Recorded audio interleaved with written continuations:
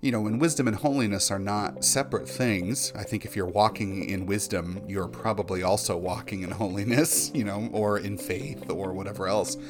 And that wisdom, and we'll see this more as we get into Proverbs and the wisdom literature itself, that wisdom, I think, in the Bible it's almost like the craft of life, like how to live a life well lived.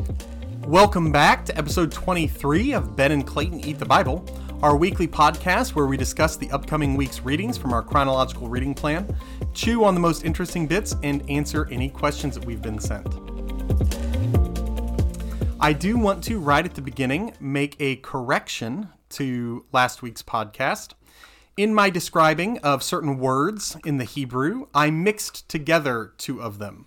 The words nefesh and ruach, which separately mean something like life and spirit, I kind of combined as I was telling. They were separated in my notes, and I know the difference. I'm not sure what happened there, but the ideas were accurate. They were just for two words rather than one. This next week, we are reading 1 Kings 2 through 9, 2 Chronicles 1 through 7, and Psalm 50 and 73 through 83. And the narratives in 1 Kings and 2 Chronicles tell us about the beginning of Solomon's reign, his asking for wisdom from Yahweh, and his building and dedication of the temple and bringing the Ark of the Covenant into the temple. This is a culmination of a lot of the themes that we have seen running from Genesis. There is a lot of Genesis imagery and language reflected in these stories that at long last, in a I don't want to say permanent way because it's not permanent, but a settled way, God has come to dwell with his people. And so everything that was true of the tabernacle is also true of the temple, with the added fact that the temple is stationary. Obviously, it doesn't move around. And what that means is that the people have settled. They're in the promised land. They're in the garden. They're back. That's been restored. And now Solomon has built this temple. He's built this palace for the Creator. And the Ark of the Covenant is in it. So he's taken up residence there. And they can kind of get back to the business of what Adam and Eve were originally supposed to be doing. We see a focus as well on Levites in the story and just the ministers at the temple. And that, I think, also hooks back into kind of the original priestly function, so to speak, of Adam and Eve. And also the whole nation. In Exodus 19, Yahweh talks about how they're all a kingdom of priests and a holy nation. And while by the time we get to 1 Kings and 2 Chronicles, that has at least formally kind of narrowed to the Levite tribe and the high priestly families, especially, they are ministering on behalf of all of the people in the temple with God. And so we just see that as like I said, it's just a culmination of a lot of these themes that we've seen since Genesis. I think wisdom as well. Adam and Eve ate from the tree of the knowledge of good and evil. And other places in the Bible, that's the definition of what wisdom is being able to discern the difference between good and evil. And so Solomon asking for wisdom and then getting it, so that he may discern between good and evil. I mean, that is obviously a flashback, a connection to the Genesis story, in that there's a human now who is granted that wisdom that I think Adam and Eve would have had eventually, but took for themselves. Solomon asked for it, and Yahweh was pleased to give it to him. And then we're also reading, actually, not the Psalms that I thought we were supposed to be reading, but just Psalm 72 and 127. And Psalm 72 is attributed to Solomon, or is for Solomon, or it's at least about Solomon, and just kind of about what it is to be a good king. And so we see that, just detailing what a righteous king of Israel and Judah would be. Certainly a lot of resonance with the life and the ministry of Jesus in Psalm 72. So the first question I want to ask you regards the census. So when David takes a census, it's a bad thing. But we find out in 2 Chronicles 2 that Solomon takes a census almost at the very beginning of his reign. It's in verse 17. Solomon took a census of all the foreigners in the land of Israel, like the census his father had taken, and he counted 153,600. He assigned 70,000 of them as common laborers, 80,000 as quarry workers in the hill country, and 3,600 as foremen. There's nothing listed about this, or nothing said about this being a bad thing. But David's census, by the chronicler, is a bad thing. So what's the difference between David's census and Solomon's census? I think there's a couple differences. Like we talked about, I think that we know that censuses themselves are not bad because they take censuses all the time. And so there is something about why David was asking those questions that was sinful. David specifically counts the fighting men, and so that's different than what Solomon is doing. He's taking account of how many foreigners do we have to conscript for the labor of the temple. So those are two very different things. So I think it's as simple as that. So I've heard people say that Solomon doesn't ask for holiness. Solomon doesn't ask for faith. He doesn't ask for knowing. I shouldn't say that. He does ask for what will help him to know the will of God. But he doesn't ask for something like holiness or faithfulness. He asks for wisdom. Is that the best thing he could ask for? Are we supposed to read this that way? Or are we supposed to read this as he asked for something better than riches, but not as good as he could have? Yeah, I think that it's not a bad question, but I think it reveals a lot about the concepts and just our hearts that we're bringing into like what we think the Bible is for. So if the Bible's principally about teaching us the things that we're not supposed to do so we can go to heaven when we die, well then no, Solomon probably could have asked for better things. But that's not what the Bible's teaching us. The Bible is wanting to form us in wisdom, in Christ's likeness, which are the same thing. Christ is the wisdom of God, as Paul tells us in Corinthians. And so no, I don't think we're supposed to read Solomon's requests as a failure or anything like that. Like I said, I think it loops back into the Garden of Eden story in that he is asking for the original destiny, I guess, for humankind is to be wise kings, is to be wise stewards. And wisdom and holiness are not separate things. I think if you're walking in wisdom, you're probably also walking in holiness, or in faith or whatever else. And that wisdom, and we'll see this more as we get into Proverbs and the wisdom literature itself, that wisdom, I think, in the Bible it's almost like the craft of life, like how to live a life well lived. That's actually what the word means. Well, there Hebrew. You go. And so, I think that it's a synthesizing thing, right? So faith is just one department, holiness is one department, whatever else, whereas wisdom is sort of saying, how do I tie all of these things together into one life, into a life of wholeness, into a life of shalom? Again, that's what Solomon's name means. And so, no, yeah, I think that we can see Solomon is being, especially in Chronicles, he is being set up as a second Adam. I mean, this is a second coming of Eden with the temple and with him asking for wisdom and just the wealth and the abundance. It's a second coming of Eden, but it's also a development of Eden, right? Because Eden was just a garden, whereas Jerusalem is a garden city. I mean, Solomon is built up, the infrastructure of the city and the temple itself and all these other things. So now, as the story goes on, we will see that begin to crumble and him begin to fail.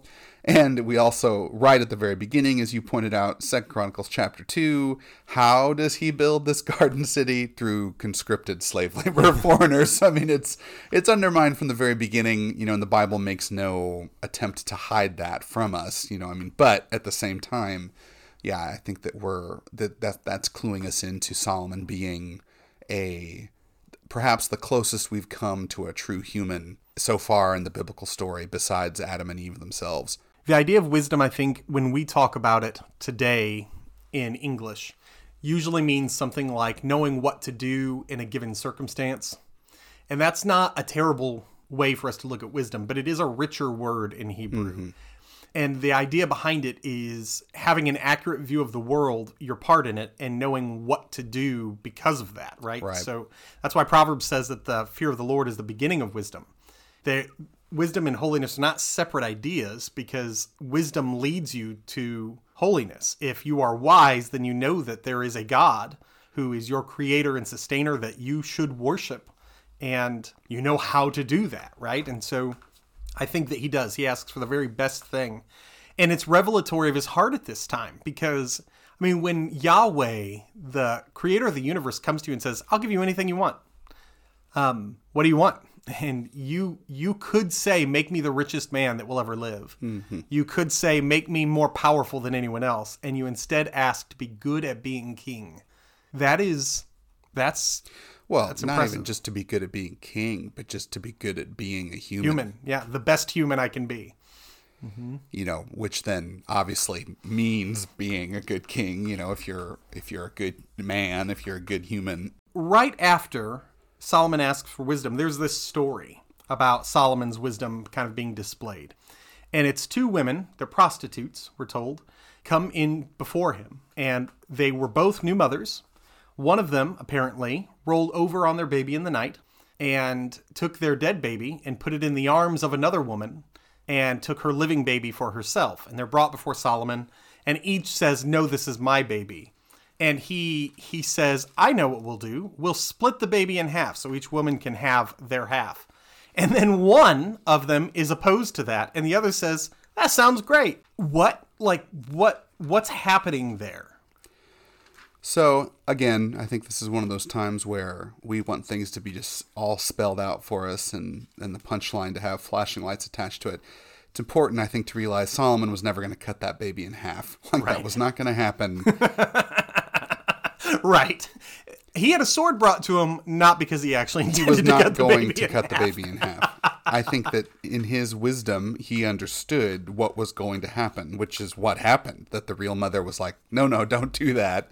You know, and the fake mother, the lying mother was like, yeah, great. You know, my baby's dead, so let's have everybody's babies be dead. It's a little jarring, right, to think about cutting a baby in half and how, you know, but yeah, I think that excuse me, the baby was never gonna be harmed. I think it was a test in terms of, I think, how we see the Lord test people. Mm-hmm. Like Abraham was never going to hurt Isaac. That was never going to happen. I mean, Abraham thought he was going to, just like that was never Yahweh's the real intention. Mother really thought her baby was going to be cut in half, but Yahweh was never going to let Isaac be harmed. And so, you know, and again, you can kind of see this testing motif throughout Scripture, that the test is real, but the threat is not, if that makes sense. And sure. So I think that this is an immediate example of Solomon exercising Yahweh's exact style of wisdom, that he sets this test before these women. No, the danger is not real, at least in terms of Solomon's thinking, and he has the power to make it so. Whereas for the people being tested, it's a real test, and the real mother passes, and the other one fails. Can I give you what I have a little bit of a different take on this story? And so I recognize that this is not the common take for it. But having a baby at this time was an important social thing, right? There was a social credit that came to having a baby. And the hope that one of the women would be more concerned with the life of the child than with the social credit. I don't know that there was a way to know that the real mother is the one that would say, no, don't cut the baby in half. But whichever woman did say, no, don't cut the baby in half, is the one Solomon intended to give the baby to and make the real mother of the baby. Because the one that's more concerned with the baby's life than is concerned with the social credibility of having the baby, I think is who gets the baby. If you're the king, that's who you'd want the baby to go to. The one who recognizes the life of the child's more valuable than the honor that comes from having had one. And so I don't know when it says the real mother of the child, if it's saying that is the biological mother of the child in our terms, or if that's saying the deserving mother of the child. I'm honestly not sure. But I think that may be what's in Solomon's mind. I'm sure that there are, and I think you're right, whether your specific points are right or not, I don't know. I don't know enough about it, but I think that there's certainly this is one of those things where there are cultural cues that we're missing just because we don't know. And not that they can't be known. I'm just saying I don't know. I would want to learn more about just those different dynamics in that day and age, and or if there are comparative, like were other ancient kings faced with similar situations, and what did they do? Like what is Solomon? Is there like a comparison to? Oh, I think there is another story. Ancient Near East kings who were faced with these sorts of things, and I think as well that there's in keeping with this idea of the testing and kind of Yahweh testing his people as well, that their sense of like, how did you find, what did justice look like in their quote unquote courts, and like how did you arrive at a verdict is different in some ways than how we would do it. Because what we would do is we would interview everybody, we would take blood samples, we would figure, and that would case close, like the DNA of the child, and the other woman would be arrested for I guess at least neglect, if not outright murder or third-degree manslaughter. Whereas there's nothing about that. Like the lady who killed her baby, she go home, have a good rest of the day. Like we're not given any repercussions for her. And so just this idea of like the trial by ordeal, it was something that was very common. In fact, I think almost exclusively in the ancient world, that's how you arrived. And certainly we see reflected in the laws and everything else that people can come and testify, like, here's what happened, yada, yada, yada. And so it's not that there wasn't room for testimony and evidence as we would understand it, but just that they would also do this sort of thing where they would say, like in medieval England, right? It would like the whole witch trial thing of like, well, we're going to toss this woman in the pond, and if she sinks, then she's innocent, and if she floats, then she's a witch. I don't know if that ever actually happened, but I know that's the caricature of some of the, so in some ways it's a similar idea. I think on a theological level for Solomon is, in keeping with, I'm going to approach this as God approaches testing the hearts of men and women. And then the answer, will give us the way forward, or the response, I should say. Their reactions will give us the verdict. But what I'm wondering is if the reason that the prostitutes are named is not actually a commentary about the women, but a commentary about Solomon, that he is advocating for justice even among the most marginalized or the least desirable, the most unclean in society. Yeah, that's a very good point. Because 2 female prostitutes are probably going to be before the lowest. The king. Yeah, and that's a big deal. What it calls to mind is when Pope Francis knelt down and washed the feet of prisoners. Oh, I thought you were going to say that when Pope Francis cut a baby in half in 2018. But I mean, the picture of the highest of the high, right, as far as status, kneeling down and washing the feet of the lowest of the low. Yeah. And the picture, of course, of Jesus washing his apostles' feet comes to mind too. The importance of, because when Moses is in charge of the whole people, he creates lower and lower courts, right, so that he doesn't have to do this. Solomon has undone that idea, and I think that's fascinating. Well, or at least made it possible. And of course, we're not given the details, but first, whether, because lower cases could be brought to Moses just only if the lesser courts couldn't figure it out. Yeah. Well, because it's the first line of it is, "Give the king your justice, O God. Mm-hmm. May he judge your people with righteousness and your poor with justice. May he defend the cause of the poor of the people, give deliverance to the children of the needy, and crush the oppressor." So, there's just a lot of resonance here. Well, and this appears to be David's prayer for Solomon. Yeah. Verse 12, "For he delivers the needy when he calls, the poor and him who has no helper." Prostitutes. He has pity on the weak and the needy, saves the lives of the needy. From oppression and violence, he redeems their life, and precious is their blood in his sight. So, no, I think it's just, it absolutely makes sense that, Solomon is, at least, again, at the beginning of his reign, is embodying these ideas of a good and just and righteous and wise king who defends the cause of the poor and the needy.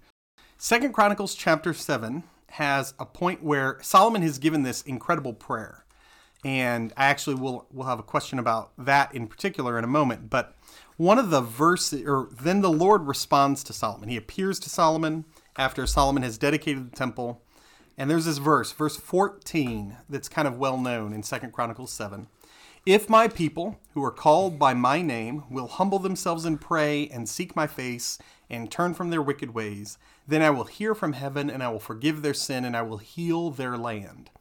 So when people talk about life verses, which is not something that either you or I have ever talked about from the pulpit, but it is a pretty common Christian practice, or just taking verses from the Old Testament that seem to have promises attached to them and applying them to their own lives today. This is one of the primary contenders for that. There's even is it Third Day that sings a song about this, or Casting Crowns has a song that's kind of based on this verse.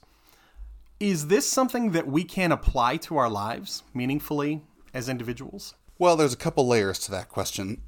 So I think I'm going to start from the end of your question and move backwards. Ooh, so okay. As individuals is tricky because the Bible is written to God's people and ought to be applied by God's people and as a collective, as a community. And so is it true that God will care and bless and look after his people? Yes. Does that mean that my individual life will have no problems or issues? No, it does not. And we see that from the story of Scripture, from the testimony of church history, and any of our life experience. Wait, you haven't lived a life that's problem-free? And you weren't necessarily asking this, but like, looking over at our misguided brothers and sisters who are caught up in the prosperity gospel, they're not wrong that God promises health and wealth and all these things. He just promises them to God's people as a whole. And those things are also tied to Christ's return, not necessarily in this current age, which that's a separate thing that we'll leave alone for now. But just again, this individual thing. So it's like, so if God promises wealth, does that mean that I get a nice car? No, it does not necessarily mean that. Might you get a nice car at some point in your life? Sure, praise God for that. But those two things are not, they don't immediately follow from one to the other, right? Or if God will heal his people, does that mean that I will not die of this cancer? I don't have cancer, but just, as an example. No, it doesn't. Good Christians die of cancer all of the time. And that's not because God's promises are failing. It's just that we have to understand that they're given to the whole family of faith, not to us as necessarily as individuals. So that's that, individual. Can we apply it to our lives? Yes, I think it's the short answer. Paul says in 1 Corinthians, I think, or is the start of 2 Corinthians, that all God's promises are yes to us in the Messiah.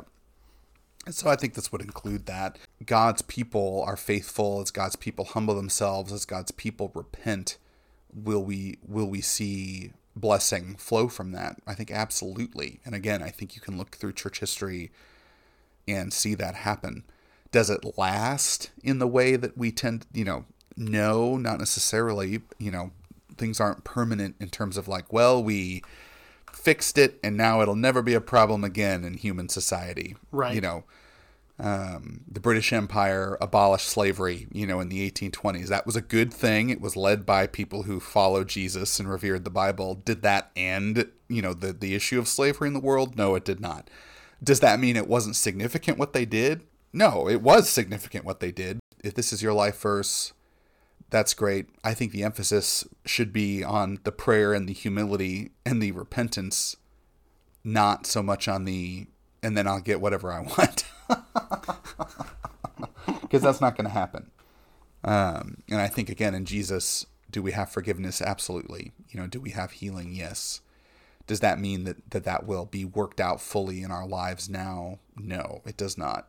Jesus himself died of terrible wounds and affliction. It's like whatever God's healing means, it doesn't mean that we're delivered from all physical suffering and everything else in this present life. As well, people can use this sometimes as like, so this is why America needs to do Christian things, because then God will heal us. And I don't think they're wrong, but I think that we can get sidetracked. Let me put it this way. I think that this is a direction, or this is something for the church to grapple with and to live out, not to force the rest of our communities and cities to do things that they have no conviction to do. if that makes sense. Yeah. This should start with the church. We should be humble and penitent and be turning to the Lord before we look at our Muslim or non-believing or gay neighbors and tell them that they need to start living their lives differently. I want to ask, so the prayer that Solomon prays before God answers, we're told that he kneels down and raises his hands out. Yep. And spread his hands out toward heaven. Now, the picture that we have of that would be, and earlier it says his arms are open wide. So he's on his knees, his hands are open wide, and we imagine, at least I do, the Bible talks about people praying this way, he's looking up at heaven as well as he's praying. That isn't our typical prayer posture. In fact, trying to find an example in the Bible where our specific prayer posture is given, the clasping of hands, especially with the fingers interlaced, that's difficult to find. There's a few places where we can infer that something like that is happening, but most of the time it does seem like the posture is different. Why that difference? And why do we pray with our hands clasped rather than our hands raised up to the heavens? I mean, we do that because that's what we were told to do, so that's why we do it. Okay. Other people in other cultures do it differently. So, and I think it's not better or worse. I think that it is good to think about, that our bodies matter, right? So we are resurrection people, so our bodies are not immaterial to our praying. And so what we do with them during prayer matters, and you can test this right now, or the next time that you are praying. If you're able, get down on the floor and kneel, and spend your prayer time on kneeling on the floor and just think about the difference that makes, and, or do it like the Bible would do it. Go stand up, raise your arms, look at the sky, and pray that way. It seems, and you're right, most of the time that prayer is described and we're given physical descriptions about what they're doing, they're kneeling or they're standing, their arms are upraised and their eyes are open and they're looking at the sky, they're looking at heaven. And we see that as well in the ancient church. I think almost all of the depictions, like picture depictions, the first centuries of the church, people are doing that as well. That was also known outside of Judaism and Christianity. So that was just it was just the posture of praying in the ancient world. That's just what you did. And so I think that's an important piece to this, is that it's not that God is saying you must pray this way. Now, Paul does say in 1 Timothy that men should pray with holy hands upraised. So all of us out there who think that women should learn in quietness and submission should also think about whether our men should have their hands raised up in prayer, because Paul says that exact thing a few sentences earlier. We'll get there in a few weeks.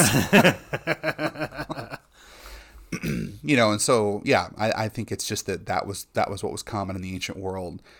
And I think as you kind of sit and think about, okay, so what does that communicate? That kneeling obviously communicates submission and humility and reverence.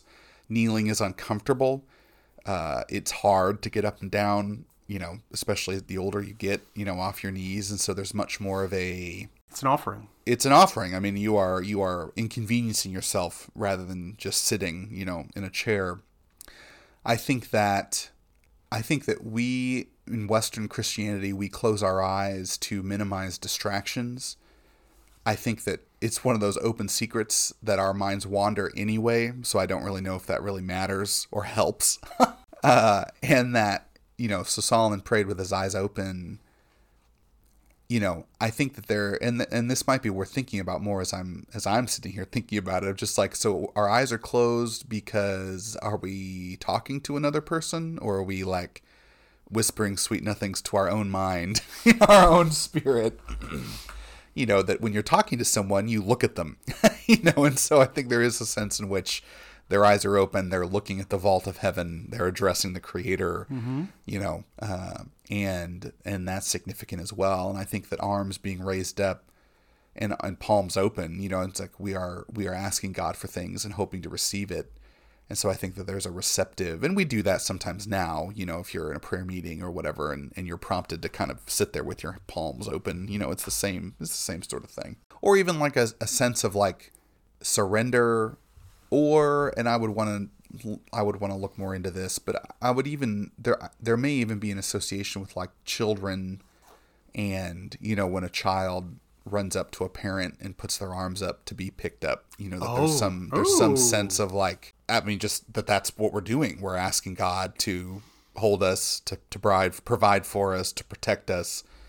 And so I think all that's significant. Is it bad to close your eyes, fold your hands, and bow your heads? No, those communicate different things. And it's just good to think about why and what assumptions are being made about what we're doing. But yeah, and in terms of the actual history, I'm sure somebody has looked into it in terms of the change over time. I'm not, off the top of my head, I'm not familiar enough with it to speak to that. That's okay. The clasping hands and bowing head became popular in medieval times as the need to submit to church leadership, but also to see God as a very sovereign deity, and our primary act was to submit and obey, rather than to engage, was kind of where that posture began. It's interesting. They had people close their eyes when, medieval churches were just so visual. I don't know about the closing the eyes pieces. Okay. I know the bowing the head and the clasping the hands piece. It's just interesting. So in our tradition, we have minimized the body in worship. Yes, we have. Or I should say, we have minimized the corporate posturing of the body. So like we rarely tell everyone to do the same thing. Well, stand up and sit down, and that's about it. Like there's rare and now everybody whatever, do this special thing with your body. But it's all about what you want to do. Do whatever you want to do. But what's interesting about that is what that has turned into is so we do nothing. That's true. And again, just the assumption of like, well, why would I raise my hands in a song? Why would I do that? It's like, well, because it will change your experience, because we're bodies. Like it really does. When I say it really does matter, it's not that you can't worship God or that, all of that, but just that there's a reason. You don't just think about hugging your spouse. You hug them. Right. And that matters. Like we don't just think about shaking each other's hands on Sunday morning. We shake each other's hands. And that matters. Like that makes a difference. When we couldn't do that or did less of that during the pandemic. It made a difference. And so I think to discount what we do with our bodies in worship is a grave flaw in a lot of kind of the low church Protestant thinking. Now, again, can you fall off the horse the other way and do all these empty gestures that mean nothing? Sure. You sure can. Like there is no way to avoid, selfishness and idolatry. We just have to repent. That's what we do. We repent and we just keep trying to be faithful. But that's also why when we do like prayer labyrinths and things like that, we try and do different sorts of things that people don't normally when they pray. Just because there's just a broad range in history. There's a bit of a broad range in scripture of just what quote unquote counts as prayer. And that's not really the right way to say that, but just in terms of what we can prayerfully do, and I would say that really, I think part of what we see in the unfolding of Scripture is that prayer may start with the specific times when you bow your head and murmur quietly, which is fine, but you can actually start to do other things prayerfully too. Like you can walk your dog prayerfully, you can clean your house prayerfully, you can cook dinner prayerfully, you can play with your kids or grandkids prayerfully. When Paul says to pray without ceasing, he doesn't mean don't do anything else all day except sit and murmur quietly. Like he's talking about incorporating the reality of prayer into all the other things that you're doing. Mm-hmm. A great book about that is The Practice of the Presence of God by Brother Lawrence. If anyone would like to read about that kind of prayer, I have a resource for you. Our readings for this week take us pretty much to the end of Solomon. We will read about his death in later passages, but almost all of the things that happened during his reign that we are told about, we have read. And so Of course, still coming up is Proverbs and Ecclesiastes, these books that are attributed to Solomon, or primarily to Solomon, that tell us a lot about what his beliefs are, where his heart is. However, just with the narrative portion of Solomon's reign kind of coming to an end in our reading, I'd like to ask, what are the main points or lessons or ideas we should keep in mind when we're reading about Solomon, when we're thinking about Solomon? What's the Bible trying to communicate to us through the story of Solomon? There's a lot that could be said. I think that, like I said, Solomon is the culmination of, he's like the mid-season finale of the Old Testament. Ooh, let's put it like that. He really is. He's the mid-season finale. That the story's not over yet, but like a lot of the themes and things are culminating and kind of reaching a point of not end, but just certainly, development or just culmination. I mean, I can't think of another word than that. That he is the second Adam. He is the son of peace, or he is peace. Shalom, Shalaman, Shlomo. He's built a temple, the temple. Yahweh is settled with his people. They are secure in the land. The territory seems to be most extensive under Solomon's reign. It's the largest that the Garden Kingdom will ever be, until the Messianic age, and when it encompasses the whole world.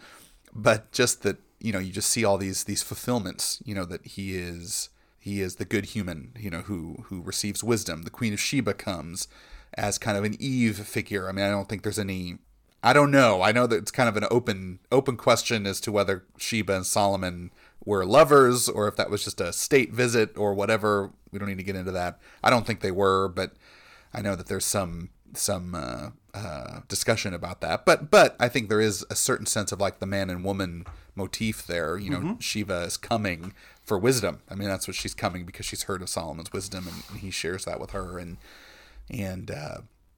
so just all of that, the good king, and he is a good king, at least at the beginning, and so I think that we see all of that, and Solomon is different than David in a lot of ways. But I think that Solomon is sort of he is the expectation setter. Like, okay, this is what, generally speaking, between David and Solomon, that's what a good righteous king looks like.